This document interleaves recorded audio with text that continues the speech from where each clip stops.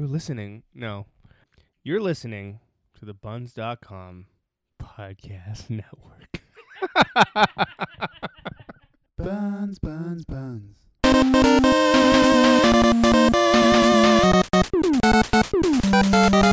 Hello, lovers. Welcome to You Gotta Love It, the show where you tell us and the rest of the world the things that you love that we might have missed, the show where you can come to discover the best things you never knew existed, and the show where you can force us to sit through the worst entertainment you can find and say, well, you gotta love it. My name is Koji. I am a part-time student at a high school for assassins and a full-time Nordic Viking known as the Headlopper. It smells like pie in here. And with me, as always, is my friend and person about to stroke out, Andrew Patterson. Does it? You did a really good job of not breaking stride there. I thought you were done because I forgot for a second there the next part. Yeah. Where you introduced me. But it does smell like pie. I smell it. I don't know. Maybe it's this dish of Cat food? cat food. I don't know. Or the cleaner that Elise uses? I don't know. It smells like a nice like Thanksgiving, like a pecan or like a rhubarb apple or something. Anyway, whatever. I'm wondering what that could be. Anyway, I was making a reference Headlopper. to TCAF. It's good stuff. Yeah. Overwhelming. I thought it was better this year, though. Somehow. A couple people said that. They thought it was like easier to... I did not think that. I thought it was crazier this year. So I will say, of the 3 years that I have most recent in memory, because I can't remember anything before that. Maybe there was 4, but I can only remember the last 3 years. I thought 3 years ago we had the most time, so it felt like we had the easiest time getting around. 2 years ago was like next to impossible. We spent a lot of time with Nimit and like him and his crew from the raid. Shout out Nimit Malavia. And then we kind of went around, but we kept running into people, so it took a really long time. I'm almost positive we didn't see everything. And this year we did not see everything, but like we took it at a leisurely pace. And I think it was like a seasoned trip. We hit the spots we wanted to hit. Like we... But things had moved around a bit. Like, for sure. The people that we wanted, like Andrew McLean, for example. I was surprised that there was anyone we knew in that salon room at all because of how they limit it, right? You'd think they put like the known commodities in the general area. Do you know what I mean? Yeah. Yes and no. I think they're, yeah. So, but I lost my train of thought. Anyway, whatever. It was fine. We were talking about Andrew McLean. Because, yeah, last year he was in the back area. Yeah, he was in the area where this year we ran into Vanessa. And yeah, I mean, look, it's good. It's fun. It's still amazing. It's definitely a hidden gem on a global level, maybe even a local level. But I discovered after talking with a lot of people this year, Andrew McLean included actually, that you live in a city like Toronto and you're spoiled. You maybe don't realize how good you have it in terms of, say, things to do. The music scene, you get very used to the point where it's like almost a joke in the city. Like people can somehow get bored in Toronto when we get more tours, concerts, art exhibits, plays, all that kind of stuff than like 98% of North America. The exception of like a few other major American cities. But with something like TCAF, it's different than Fan Expo or a Comic-Con, but there are a lot of similarities. So I kind of just think of it as something that, like... I like it better than Fan Expo, to be honest. No, I do. I just meant like something like that. It kind of feels like it is essentially a giant artist alley, like creator, like independent creators. And I love it. But I kind of think, I guess I just assume that there is at least one other event like that somewhere. But this year, not even just the artists alone, but the amount of people that I met who are from the States, specifically the States, from all across the States that traveled here for TCAF. And they were basically just like, no, there's nothing like this. Like TCAF is fantastic, Yeah.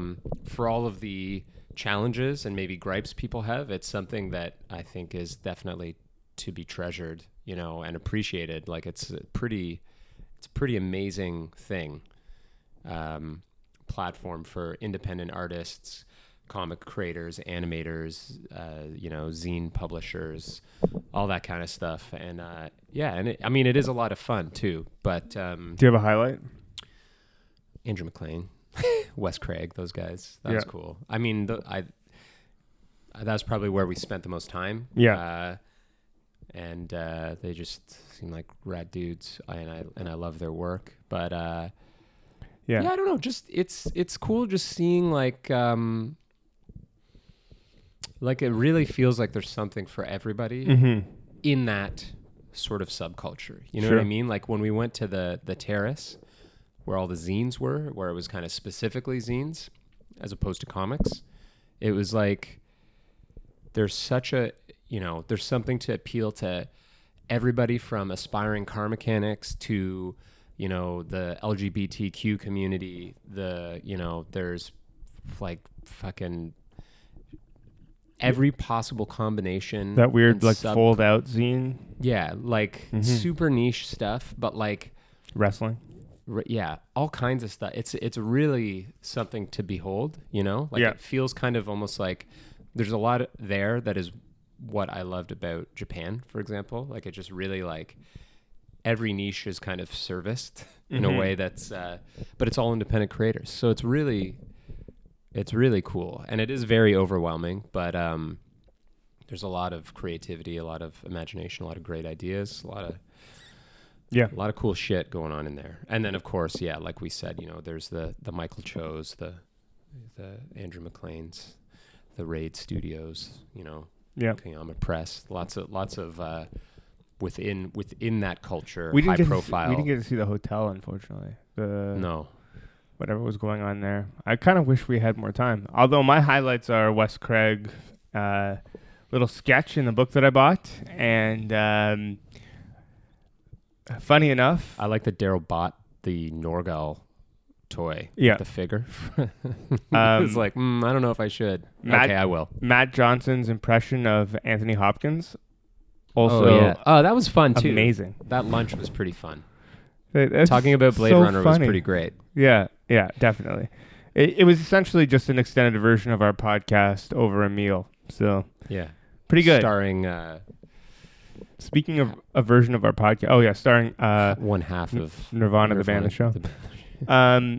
Speaking of our podcast, this week's episode is the hidden gem I Kill Giants and the You Gotta Love It Rampage. Where did the hidden gem recommendation come from?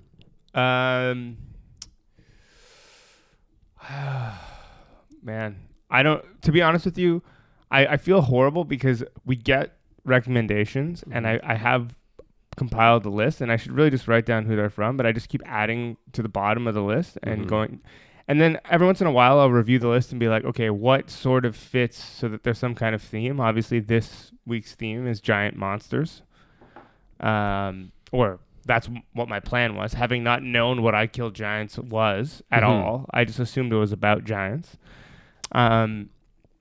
which it kind of is, so I don't remember, but yeah, I guess we can just get right into it. I Kill Giants is a movie about a girl who lives in a small coastal town. In New England, I think. Who believes it is her job to protect the town from giants, of which she is very familiar with, giant lore. There are harbingers who are maybe giant scouts for the giants who are kind of taunting her as she goes on, and no one believes her. Obviously, everyone thinks that she's crazy, doing all these bizarre things and wearing these rabbit ears and all this other stuff. But she is adamant that she is protecting the world from giants with her bag Kowalski. No, what was it? I don't remember. It's very close. Yeah, something like that. And then a new kid moves to town and wants to be her friend, and she kind of, through exposition to this girl, or I guess whatever, explains what she's doing and how she's doing it, and then the movie kind of goes from there.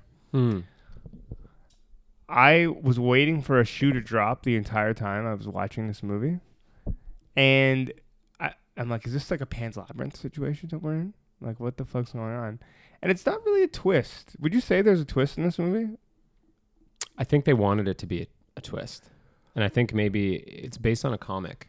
Mm-hmm. I think maybe if I had read the comic, it would have potentially felt like more of a twist in the comic. Yeah. But I think part of that is, I'll say this, I agree with you. And I think that it's like the type of thing where if you were a kid, I think there's probably a niche kid audience, like child audience that would see this movie and like the twist, like it wouldn't be obvious to them. But because we've seen a lot of movies and movies like Pan's Labyrinth, you're almost expecting, it has that feeling and you're like, okay. It's definitely a YA version of Pan's Labyrinth, this movie.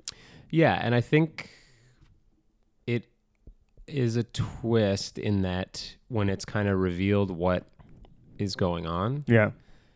It's maybe not exactly what I thought. Oh, absolutely not. So, I will say, like Andrew said earlier, this is based on a comic book. And after I watched this movie, I thought to myself, like, oh, they probably... So, spoiler alert, by the way. Spoiler alert, we'll give you a second. Hashtag YGLI, spoiler alert. Yeah. She is not killing giants. This is a coping mechanism for stuff that is going on in her life, which is pretty it's obvious she's having a tough life. They kind of lay it on pretty thick in the beginning with like the brother being like, oh, you're such a fucking loser with your dice, and like calling her a nerd. Meanwhile, he's like sitting at home playing Call of Duty. Like I feel like that doesn't happen. There's a lot of crossover now. Like Dungeons and Dragons isn't like some like, you know, game for guys who have like tape around their glasses, like pocket protectors and stuff. It's not really like that anymore. So I think it's kind of bizarre that they like put it on so thick. But anyway, the whole giant killing thing is a coping mechanism for her having to deal with some trauma in her life. But by the time the movie's over, I thought to myself, like, oh, there's probably issues where like each issue or maybe each couple issues she's hunting down a different giant, because she describes all these giants. So I imagine like, and at the end she fights a titan in this movie. But I imagine in the comic she goes from like, let's say hill giant to like mountain giant to like whatever giant to fighting the titan. And like the entire thing, it takes place in a part real world, part fantasy world situation. And only after she's defeated the titan does it like really just kick into the real world. And they're just like, oh, your life's just fucked. You know, like there's no giants. Your life's just fucked. And then if you were reading the comic in that way, like you were just invested in this fantasy, you know, like just beyond the realm of reality thing, and then they pull out the rug from under you, it's probably so much more powerful. Yeah.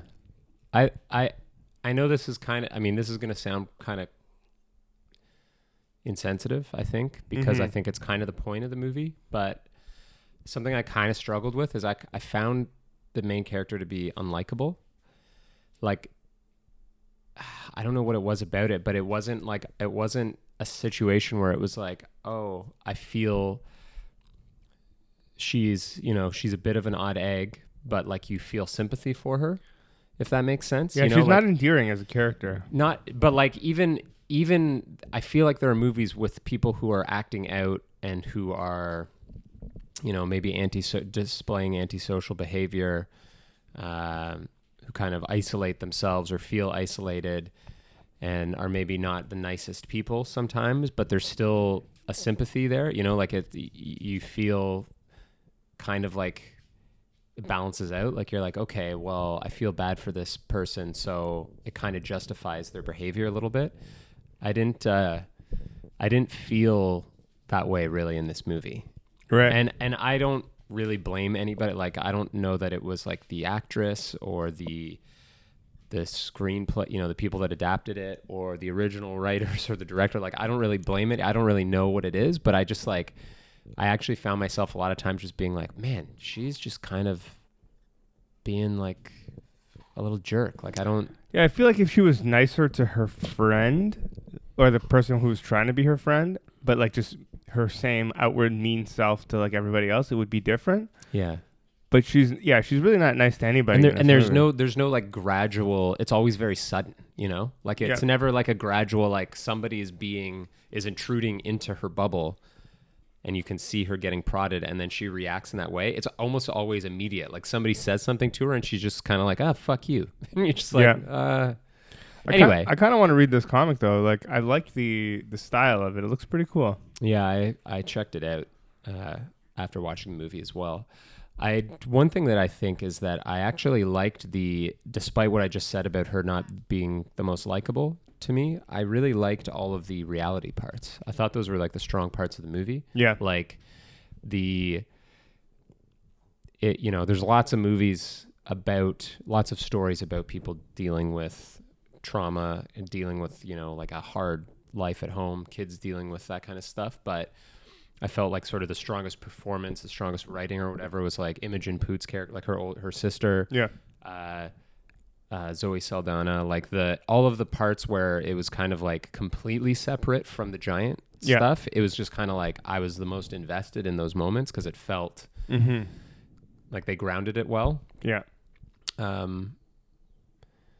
And yeah, I was almost kind of like disinterested, weirdly, in the giant parts. Once I realized early on in the movie what it was kind of going to be, I was like, okay, I just want to see what's going to happen in her real life. Yeah, Like, absolutely. Get me to the point where I find out what Yeah. has caused her to retreat into this world. And I think that maybe it's a balance issue because Pan's Labyrinth kind of nailed it. But I think that's because Pan's Labyrinth makes it blurs the line even more because there are fewer. It's not like a town. There are fewer characters in it to make you question what's real and what isn't.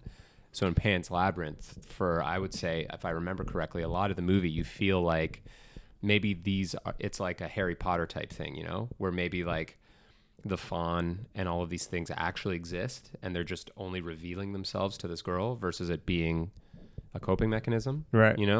I think part of it has to do with it looks like they're pretty true to the comic. Like there are panels that I look at photos of and it looks like those panels just went straight into the movie. And maybe the pacing of the comic, because obviously they have more time to tell the story in a comic book, and the way that it's jumps, like you can visually jump around with a comic in a much more jarring manner than you can in a film. And so I think that maybe this is one of those things that lends itself better to a comic book than a movie as far as the giant parts are concerned. I will say though, when she pulls out the giant hammer at the end, you're like, oh yeah, here we go. Yeah, that was cool. I wanted more of that though. I like that they went full comic on that stuff. They didn't dumb it down, like it looked pretty. The epic battle at the end, I wanted it, like it was immediately too friendly and I was like, oh my God. But clearly the demographic, we're not the target demographic for this movie. But it was an interesting movie.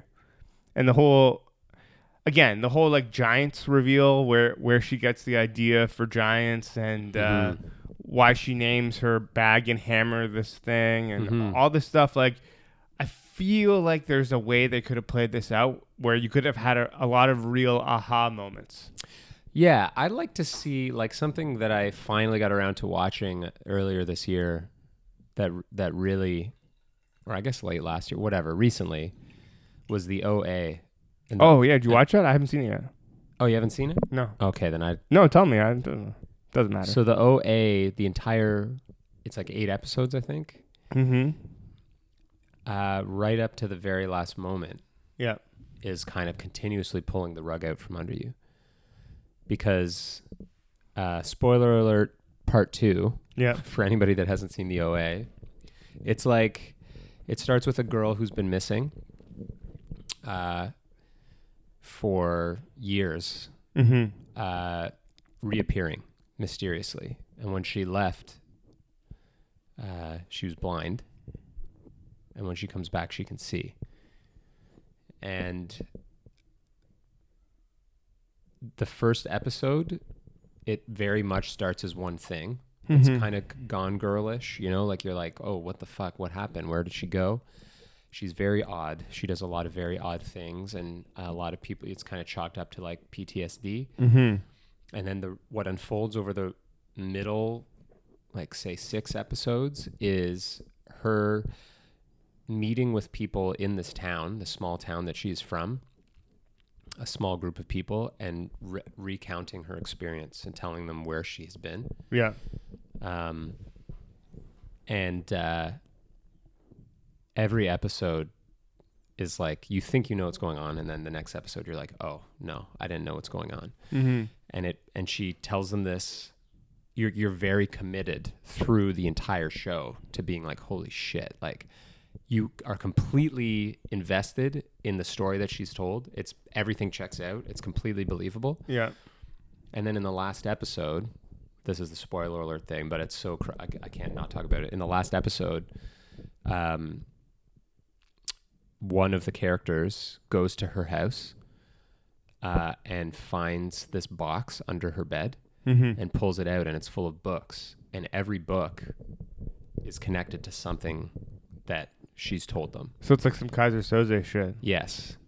And you're like, oh, fuck. So she is just actually crazy. Like at the very beginning, like some people suspected that she had some sort of, you know, the trauma had affected her in like a very scarring way. Yeah. So the whole last episode is many of these characters coming, like half of them, like some of them are on the fence because it was so convincing, but most of them are just like, no, like it's bullshit. And they kind of lose faith. But then the whole show leads to an event in a very like fateful way. Yeah. Like everything that's happened so far is leading to this point, and it leaves you on a note where you're now questioning. It's like 50-50. It could just be all in her head and this was a coincidence, or it could be real and was leading to this point, and you never find out. And I have read that they are working on new seasons of the show. Yeah. And nobody knows if it's going to continue where they left off, because it leaves off in a very kind of like it could be the end. Like they don't need to. Right. But anyway, my point in saying all that is that show did an amazing job of, I guess I just like the idea of like, if you're going to have something that's like the edge of reality, sort of. Yeah. Leaving it open to maybe be, you know, like maybe giants do exist kind of thing, you know, and it wasn't all just a coping mechanism, but like treating it in a way such that it's subtle enough that it doesn't like hit you over the head. It's not like, oh, okay, I get it. Maybe they're real. Like, you know, like just, I don't know what it would be in the case of this movie, because giants are huge, you know, like how could people not see them? But it's like, I mean, the only argument you could make for this movie is they talk about a giant thunderstorm that appeared seemingly out of nowhere that should never have happened in this sort of general vicinity, and then immediately disappears when she defeats the giant. So yeah, but things like that, like I guess that may be a little bit more heavy-handed. But yeah, like, that was a little too subtle and a little bit like kind of after everything was wrapping up all happy. And now I understand what you're saying. I definitely get it. But yeah, something like the OA or Pan's Labyrinth does a really good job of balancing those things. So even when they tell you, they're like, no, this isn't real. They leave the door open a little bit where you're like, well, isn't it? Huh? Yeah. Well, I mean, we could talk about another movie that has actual giants in it that definitely beats you over the head with the fact that they are real, because they savagely murder thousands, at least thousands of people. That movie is Rampage.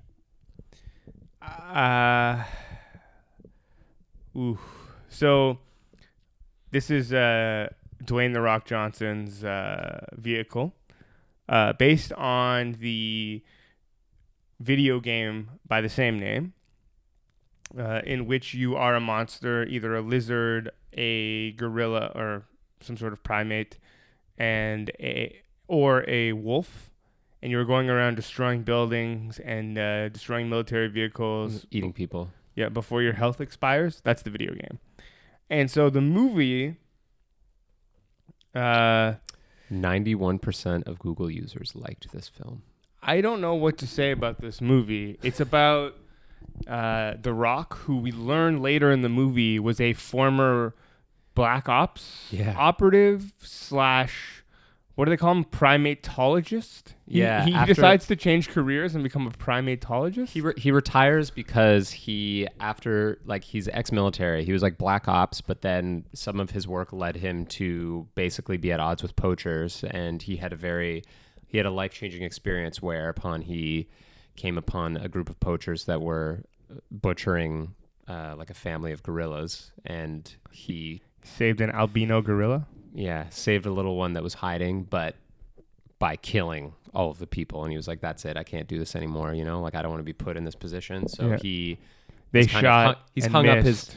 Yeah, I shot and didn't. yeah, exactly. Yeah. Very sinister. He is. He's comically large. He's Well, so in real great. life, I you love mean. it. Yeah, Yeah. it's fucking awesome. He's just so big. Oh yeah. He's And it's a monster of a it's, human it's being. unbelievable. But yeah, it. Yeah, I don't know. It was not good, but Our viewing experience Oh of my the movie God. definitely hampered what we thought of it. But you mean that there aren't you're not, when you're watching a movie in theaters, children literally running around up and down the aisles of the movie theater seats, screaming for their mother screaming for their mother is at not. 10:30 at night, watching a hyper violent film. Yeah, and then there was a baby also, like a Yeah. smaller one that was just like. It was crazy. Look, I'm willing to allow that being. I don't even know that they seem very young. I don't know if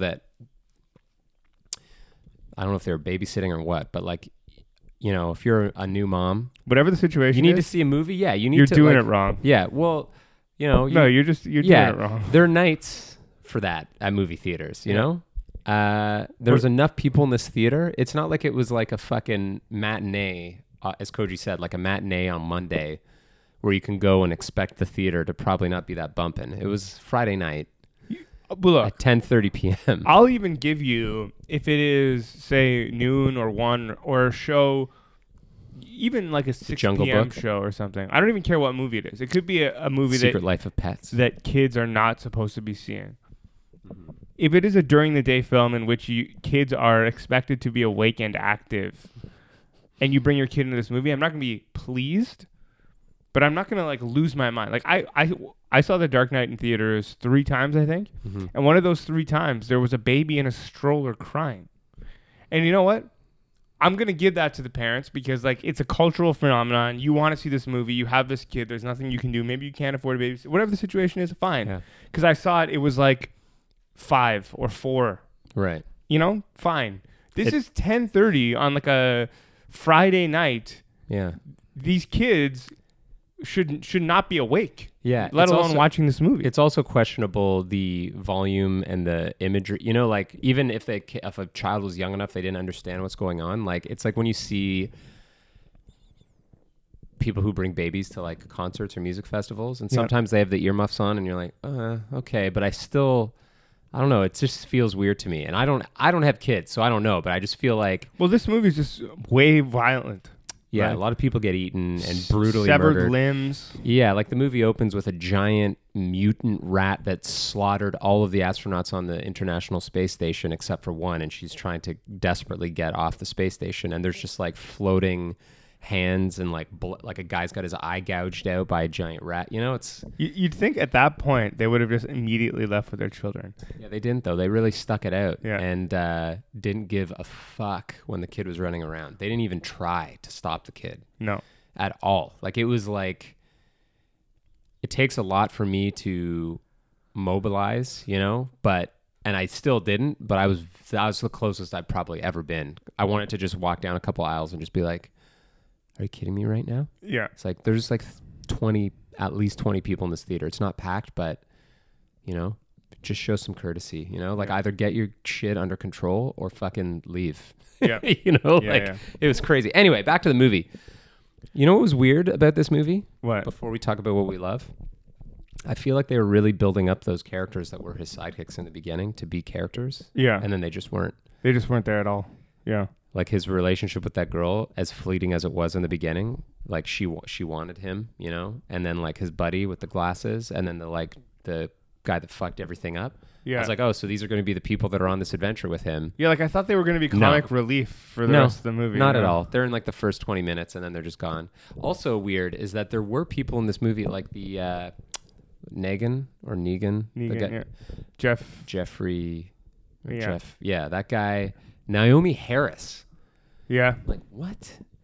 It's always surprising to me. Like good on you, get them checks. The guy from The Office. You got to have fun, but it's weird that it's always jarring to me to see a movie this quality and be Yeah. like, oh, fuck. Like Naomi Harris was in Moonlight, fucking killed it. Yeah. You know what I mean? Like, what an incredible, impactful, moving experience that movie was. Mm-hmm. Her performance in it is incredible. Yeah. And then she's in Rampage. You know what I mean? Yeah. Like, and I know I'm kind of cooling on this as I get older, because I'm just kind of like, yeah, okay. I mean, it's not like she's selling out, whatever, you know. Like, so you get an opportunity to be in a fun action movie with The Rock. Yeah, Based on a video game. Why the hell not? But it's just like still jarring when it happens, and it makes it difficult for me to ever fully invest as invested as you could get in a movie like this. I'm just like, no. So I thought this was one of those movies I was going to go into and be like, you know what? It wasn't, yeah, whatever. But like, it's kind of fun. And like, you know, like Mordecai is a perfect example of a movie that, like, you know, I just thought, what am I going to do here? Yeah. I'm just going to be grasping at straws, trying to find things. Mm-hmm. And, you know, I came out of that experience pleasantly surprised. Mm-hmm. This movie I thought was horrible.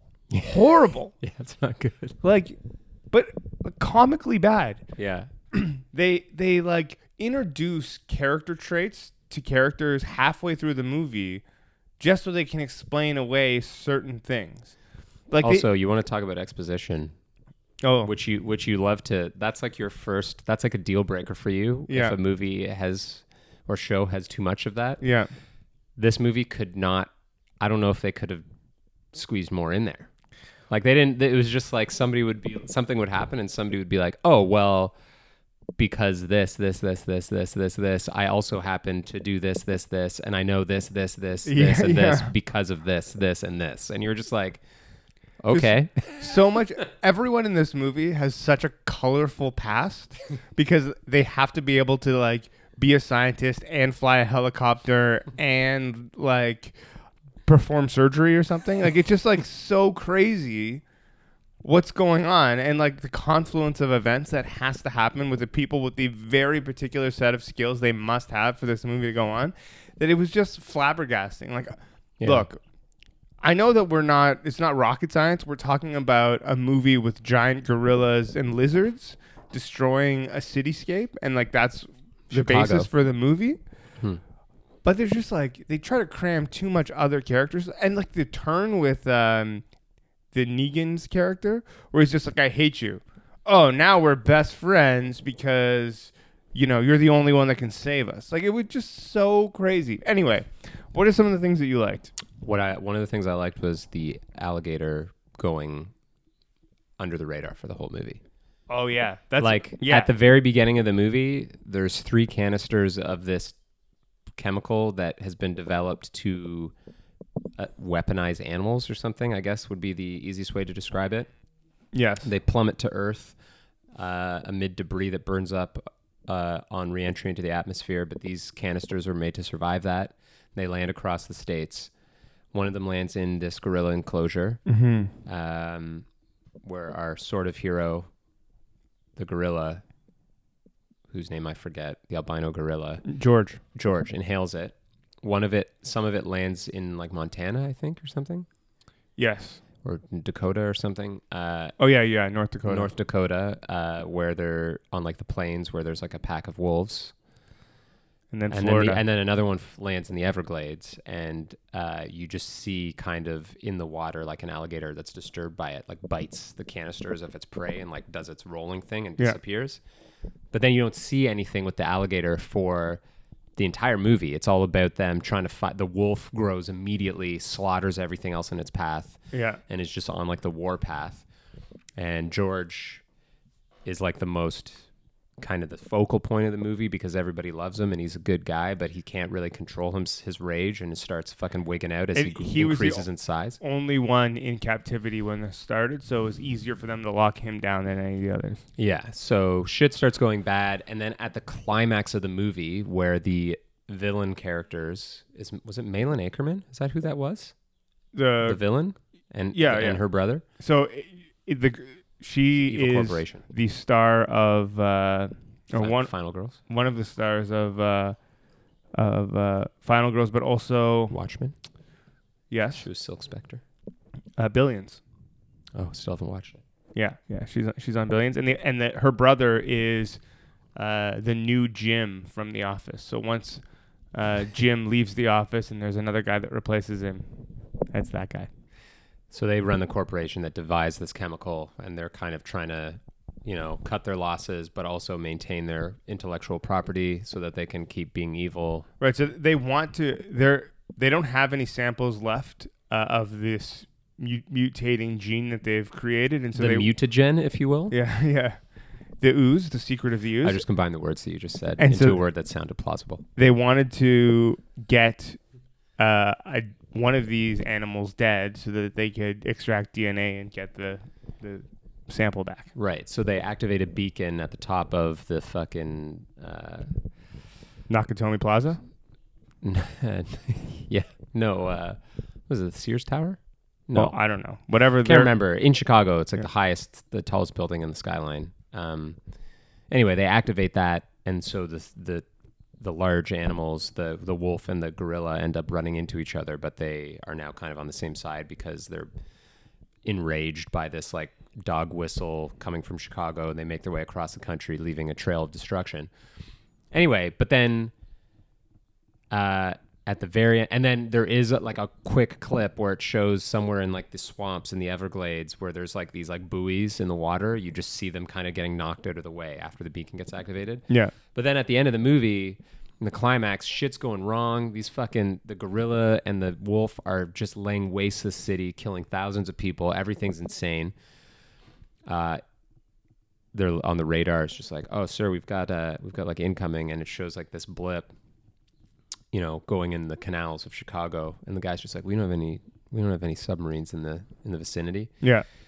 And then it cuts to like The Rock and Naomi Harris in this helicopter, and he's just kind of like one of those, oh, you got to be shitting me moments. And the alligator's way bigger than the other two. Like it's like fucking huge. It's like 5 times the size of the other two. It's got like armor plating on its back and like hippo tusks coming at like, because we also forgot to mention that not only do these animals grow at a rapid rate, they also just start developing other animal traits. Like the wolf has like flying squirrel wings and porcupine quills and stuff. I was going to say, I didn't forget, that was my favorite part of the movie, is that like they explain early on that this thing that they've created is they're gene splicing all their favorite parts of other animals and putting it together to create this super animal. And I had this board game called Evolution.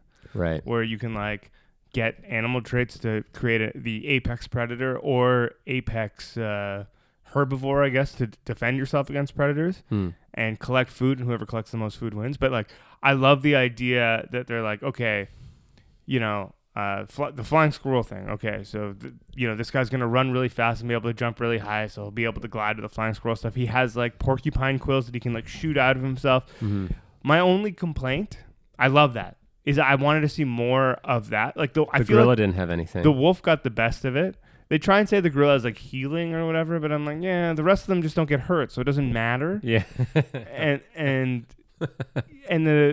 I guess the alligator has tusks, but like, oh, it doesn't even look like an alligator anymore, really, though, other than its overall shape. It's got like fucking, like it opens its mouth, it's got like a real Tremors thing happening. Yeah, down its throat. like shark teeth or something. Yeah, but so that was a cool reveal, kind of, I guess. Like it comes out and just like flips one of the fairies in the canals immediately, once again, like, and bites an airplane out of the sky. Oh yeah, what's crazy is that the other thing that I kind of noticed about this movie is that I feel like a lot of disaster movies don't show you people dying. You see lots of buildings collapsing and, people running, but they don't show, the individuals. This movie showed quite a bit of that. Oh, yeah.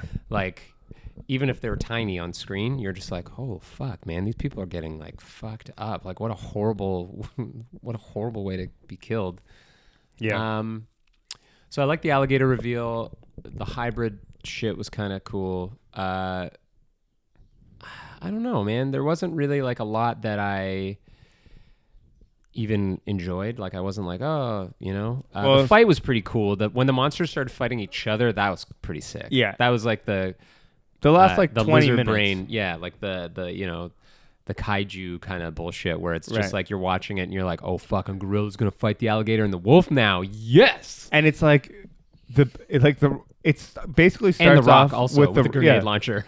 with like The Rock. He's got like this giant gun and he cocks it and he's like, "You ready, buddy?" Yeah. And then the gorilla just yells like, "Rah!" Like pounds his Yeah. chest. You're like, oh yeah, here we go. This is what we wanted the whole movie, you know? Yeah. So who do you think gave the best performance in this movie? Who was number one? Who was apex performer? George? Yeah, that was gonna be mine. The monkey. He has all the funniest lines in the movie. Yeah. Even though he doesn't speak. The most which is the emotion best part, is yeah. animated into his face. It was basically like Planet, like that was some, Andy whatever, yeah. Andy Circus shit. Andy Circus shit, yeah, for sure. Yeah. It was good. Like that part was good, and it's Yeah, it's and very it's clear like that they put- CGI has gotten to another level. At Yeah, this but point. I also feel like they put the majority of the CGI budget into George because the wolf I thought was terrible. Yeah. But it was like it was like different studios did it, you know? Yeah. The design of the wolf was kind of goofy, even with all of those parts. Like it had that weird eyebrow ridge. Like its Yeah. head looked kind of weird instead of just being like an even more giant dire wolf or something, you know, Right. with spikes on its back. It just looked kind of like cartoony, whereas like George just looked like a fucking giant, scarred, scary albino gorilla. Well, so I think part of that has to do with them trying to make it look like the Rampage characters, Yeah. like the video game characters. So they were a little bit hampered by that. But I agree. I think, But like the wolf looked cartoony, whereas the alligator, even though it was crazy looking, Yeah. just looked more like a good giant Godzilla, you know, like a scary monster than like a cartoony one. I was waiting for a character to one of them, either the wolf, the alligator, or the gorilla, to pick up one of the military guys, eat them, and then burp. Because in the video game, when you eat, like, I think it's the guys who throw grenades, or I don't remember, somebody with some sort of explosive, he eats them, and then like he gets like a shocked look on his face, and then just burps. Yeah. And I was waiting for that callback the entire time, just never happened. But yeah, I mean, Parts of it were just weirdly graphic though, like in a strange way. Just on Yeah. the topic, like when George eats the villain, oh yeah, that was hilarious. I was just like, oh shit, like that was fun. That's what she says too. But he like picks her up and like throws her in the air like a peanut, Yeah. and then because he's not super big, it's not like it's like somebody falling into a gaping maw. Like it's like, you know, it barely fits and looks like it would just be horribly. It's like just if a gross. human being were to stuff a whole hot dog in their mouth or something. Yeah. Yeah, that was Ew. it's such a bizarre way to nasty. kill a villain because like the entire time they're trying to paint George as like this good guy, and then they just like wanton destruction. But yeah, I would say that this is a movie that you could probably watch clips of on YouTube. You know, like after the movie's out, they release like people put on YouTube like their favorite parts from the movie or something. Mm-hmm. You could just watch all those scenes and be like, yeah, cool. I mean, there's no need for you to watch this movie. There's a lot of really good giant animal or monster movies out there. You remember Lake Placid? Yeah, I'm not saying that's one of them. I just remembered that right now. I do remember that movie. There's definitely lots that I would probably recommend before this one, perhaps. Yeah. You know? I mean, it's hard not to like The Rock. You know? Yeah. It just in general, it's hard to besmirch The Rock, but True. I do agree that this is not a movie that needs to be seen. You know, like I guarantee you, it's gonna get the most plays by people who have nothing else to watch when taking long flights. Like that's where this movie is gonna get the most viewing. And they're just going to for be sure. like, it was the worst. Yeah, I watched Rampage. It was terrible on the plane. It was really bad. yeah. I watched Rampage. Where'd you see it? On a plane. Yeah, It was really bad. it's the only place to see it, really. Yeah, I don't know what else we can say about this film. Just, yeah, not great. I would say I'd rather see Mordecai again than watch this movie for sure, almost without question. Yeah. Are you excited for the Meg? What is that? The Megalodon movie starring Jason Statham that's coming out? Oh yeah. I mean, I guess we're gonna watch it. Yeah. It looks great. Well, we'll see. I mean, it doesn't look great, like really good. It looks great. Like it'll be a good, you gotta love it because there'll probably be lots of stuff But to I'm love in it. I'm like Bill Simmons, I was listening to his podcast a little while ago, and he was talking about people who have season tickets to certain. He's like, I have season tickets to The Rock. I don't even care what it is. I'm Right. there. Like, even when I know it's gonna be bad, it's like The Rock. So how bad could it be? Yeah. After seeing Crank and Crank 2, I'm like in on Statham movies. You know? Like you got season tickets. Yeah, I'm gonna see him. Oh yeah. 'Cause, Of like, course, dude. I thought do you know Crank how and Crank 2 fucking were gonna be so bad, and Dude. like they're supposed to be kind of bad, but they're amazing. When it became clear that Fast and the Furious was going full franchise mode, Yeah. and each one they introduced a new character from like a driving movie. Yeah. Before they introduced him, I was like, where the fuck is Jason Statham? He's a perfect fit for this. Right. He was the transporter. That's like the first not the first. I saw him in Lock, Stock, but Yeah. you know, that was a Jason Statham high point, the first transporter movie when I was a kid. Right, And I yeah, was that's just an amazing this guy's movie, fucking yeah. incredible. And sure enough, that like reveal with him Yeah. at the end of like they kill the one bad guy, like the British guy or whatever, and I was just like, it's weird that they didn't use Jason Statham in this one. And then they have like the after credits scene Marvel style, and it's Yeah. Jason Statham. He's just like Dominic Toretto, like I'm coming for you. Where I was like, oh shit! Like I was Yeah. so pumped. I was like, oh man, I'm in 100%. The next one could be the worst fucking movie, but they finally put Jason Statham in a Fast and Furious movie. Yeah. When So, are they going to yeah. do the Transformers crossover though, that we all want? You I don't know? I'm sure it's in the works. Somebody's coming up. Somebody's developing a treatment for it for sure. Did you see The Fast and the Mechanic? Formers? What? The Mechanic with Jason Statham and Ben Foster? I don't know. I don't think so. Man, you should see that movie. Yeah? It's about like an assassin, the Mechanic, Yeah. Jason Statham, training Ben Foster to be the mechanic. Yeah.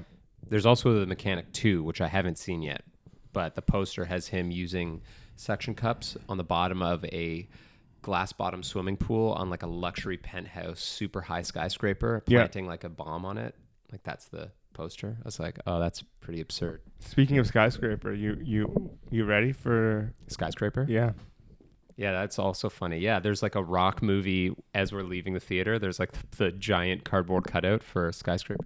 Yeah, man, whatever. I'm in. Like, Yeah. I think that even though this whole thing we started being like, oh, Andrew doesn't like movies that are so bad they're good. These feel like a different level to me. They're like a niche. Like, I think of like Troll 2 as so bad it's good. I think of this as like popcorn action thrillers but that are just like stupid, you know? I think in your case, it's like it comes down to production value, right? Some movies are just embarrassingly bad because they don't have the money and the acting is bad and all this stuff. Whereas some of these films, I mean, the acting may be bad or the premises may be bad or whatever, but like they've put time and money into these films. It's not like just a rush job that's just shit. It's just like, in some ways it's more tragic, but in other ways you're just like, well, you know, okay, whatever. I mean, I understand where you're coming from because low budget bad movies, this is a different level. Yeah. It's although I do love that movie that we watched with that guy. Neil Breen, Yeah. Fateful Findings. Yeah. Oh my God. I just recently recommended that to somebody. Really? Yeah. Oh man. What was the context? I hope they check it out. Anyway, recommendations for the week. My recommendation is, I guess you could draw some parallels to I Kill Giants, maybe, but it's not really connected to anything we talked about. It's music, as usual. It's there is a Canadian band called Braids, not to be confused with the emo band Braid, the beloved Braid, Frankie Welfare Boy. Braids, I think originally from Calgary or somewhere in Alberta, and then relocated to Montreal. And I first found out about them years ago. I went to Soundscapes, and in one of their CD listening stations, there's this like sick album cover, and it was like their debut EP or album, and I listened to it and I was like, this is fucking incredible.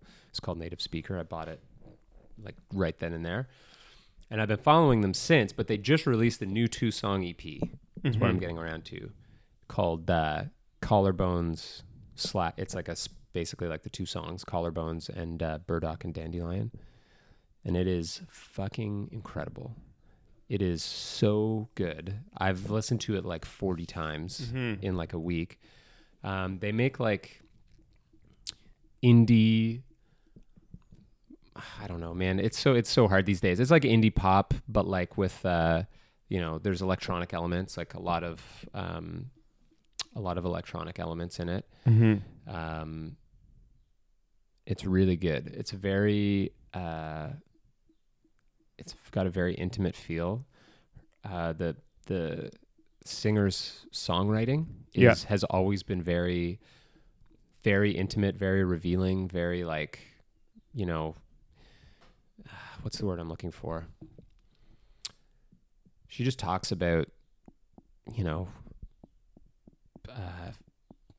anxieties, self-confidence, body image, like all of these things, like these in a very, very exposed way, which is the kind of thing where like, you don't just like pop it on when you're going for a run kind of thing. You know what I mean? Like you really got to kind of, to me, sit down and really like engage with it. But she's got like an incredible voice. I don't know. I can't say enough good things about it. It's really good. And I think they'll probably be touring soon. I don't know if it's like preceding like a new album or if it's just like a 2-song EP they wanted to put out, but it's very good. My recommendation, I guess, is along the same lines as I Kill Giants, as it is told by the point of view of someone who is an unreliable narrator. And it is the TV show that is now, I think, finished season 2, maybe not finished, I'm not sure, Legion. Season 2, I just started watching season 2. It is crazy. I haven't watched season 1 yet. Like, it's so crazy. Everybody's telling me to watch it, but I just can't. My love of X-Men is too strong, and everybody's like, it doesn't matter, man. Just do it. You know what? I think you'd be on board with this one, only because it like... The show is kind of layered in a way that, like, there's an attention to detail to more than just the current episode or the next episode. You know what I mean? Which is something that I feel most Marvel movies, most DC movies and the other X-Men movies haven't really done. I would even argue that... all of the non-MCU Marvel movies, like the Spider-Mans from a previous time. Yeah. Sony properties. It's just kind of like, here, let's lay out this movie, and we're not building to anything. We're building to the end of this movie. And I feel like some TV shows, it would be very easy for them to make like an X-Men property style TV show where it's kind of like Altered Carbon, if you watch Altered Carbon, where... I mean, there is an overarching story, but really it's about building up hype for just the next episode as opposed to what's coming down the pipe. Right. And I think this show really builds on ideas that don't pay off until way, way later. Okay. And so, and because it's told from the point of view of somebody who is, for all intents and purposes, a very powerful mutant, but also insane. You're never really sure what's real, in a similar sense that when you're watching Westworld, you're like, what are we in the present, or is this like, what's happening here? You kind of you get that a little bit, and in the second season, it's even more jarring. It's almost like the opposite of an explosion. You're starting with all the pieces a million miles away, and as you're watching the episodes in season 2, it's like imploding slowly, building up the all the pieces coming together to make the grenade or something. Cool. So I strongly suggest checking it out. Yeah. I don't know what we're gonna do next week, so I'm gonna be out of the country. Well, I mean, next episode. Right. But we'll let you know when you listen to the next episode. Yeah. Anyway, thanks guys. Keep loving it. See the screen like my face in this darkened place. Do you makes me look pretty when I soften all my lines away, when I make myself look as far away from real. Breast pushed up, I'm trying to show you. Breast pushed up, I'm trying to show you. I have collarbones and cleavage you can rest in. This pic's looking better than the real. So when my clothes are off and we're together, I probably won't look this way again. And I wonder, will you still want me then? Will you still want me when you catch the frowning of my brow and see how my breasts move around, breasts move around, breasts move around, breasts move around, move up and down, move up and down. Breasts pushed up, I'm trying to show you. Breasts pushed up, I'm trying to show you. I have collarbones, yeah. Walk with me hand in hand. What the hell is going on? We're here to feel something more, but we're just hurtling towards seeing and feeling nothing, nothing more than an impulse to move on to the next thing and forget the last.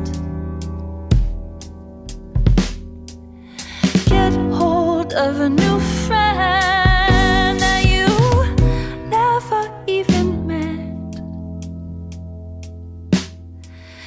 Can I be a new friend? I hope I never meet you. Just see as a number. Help make me feel better about the craziness that is this life. Breasts pushed up, I'm trying to show you. Breasts pushed up, I'm trying to show you.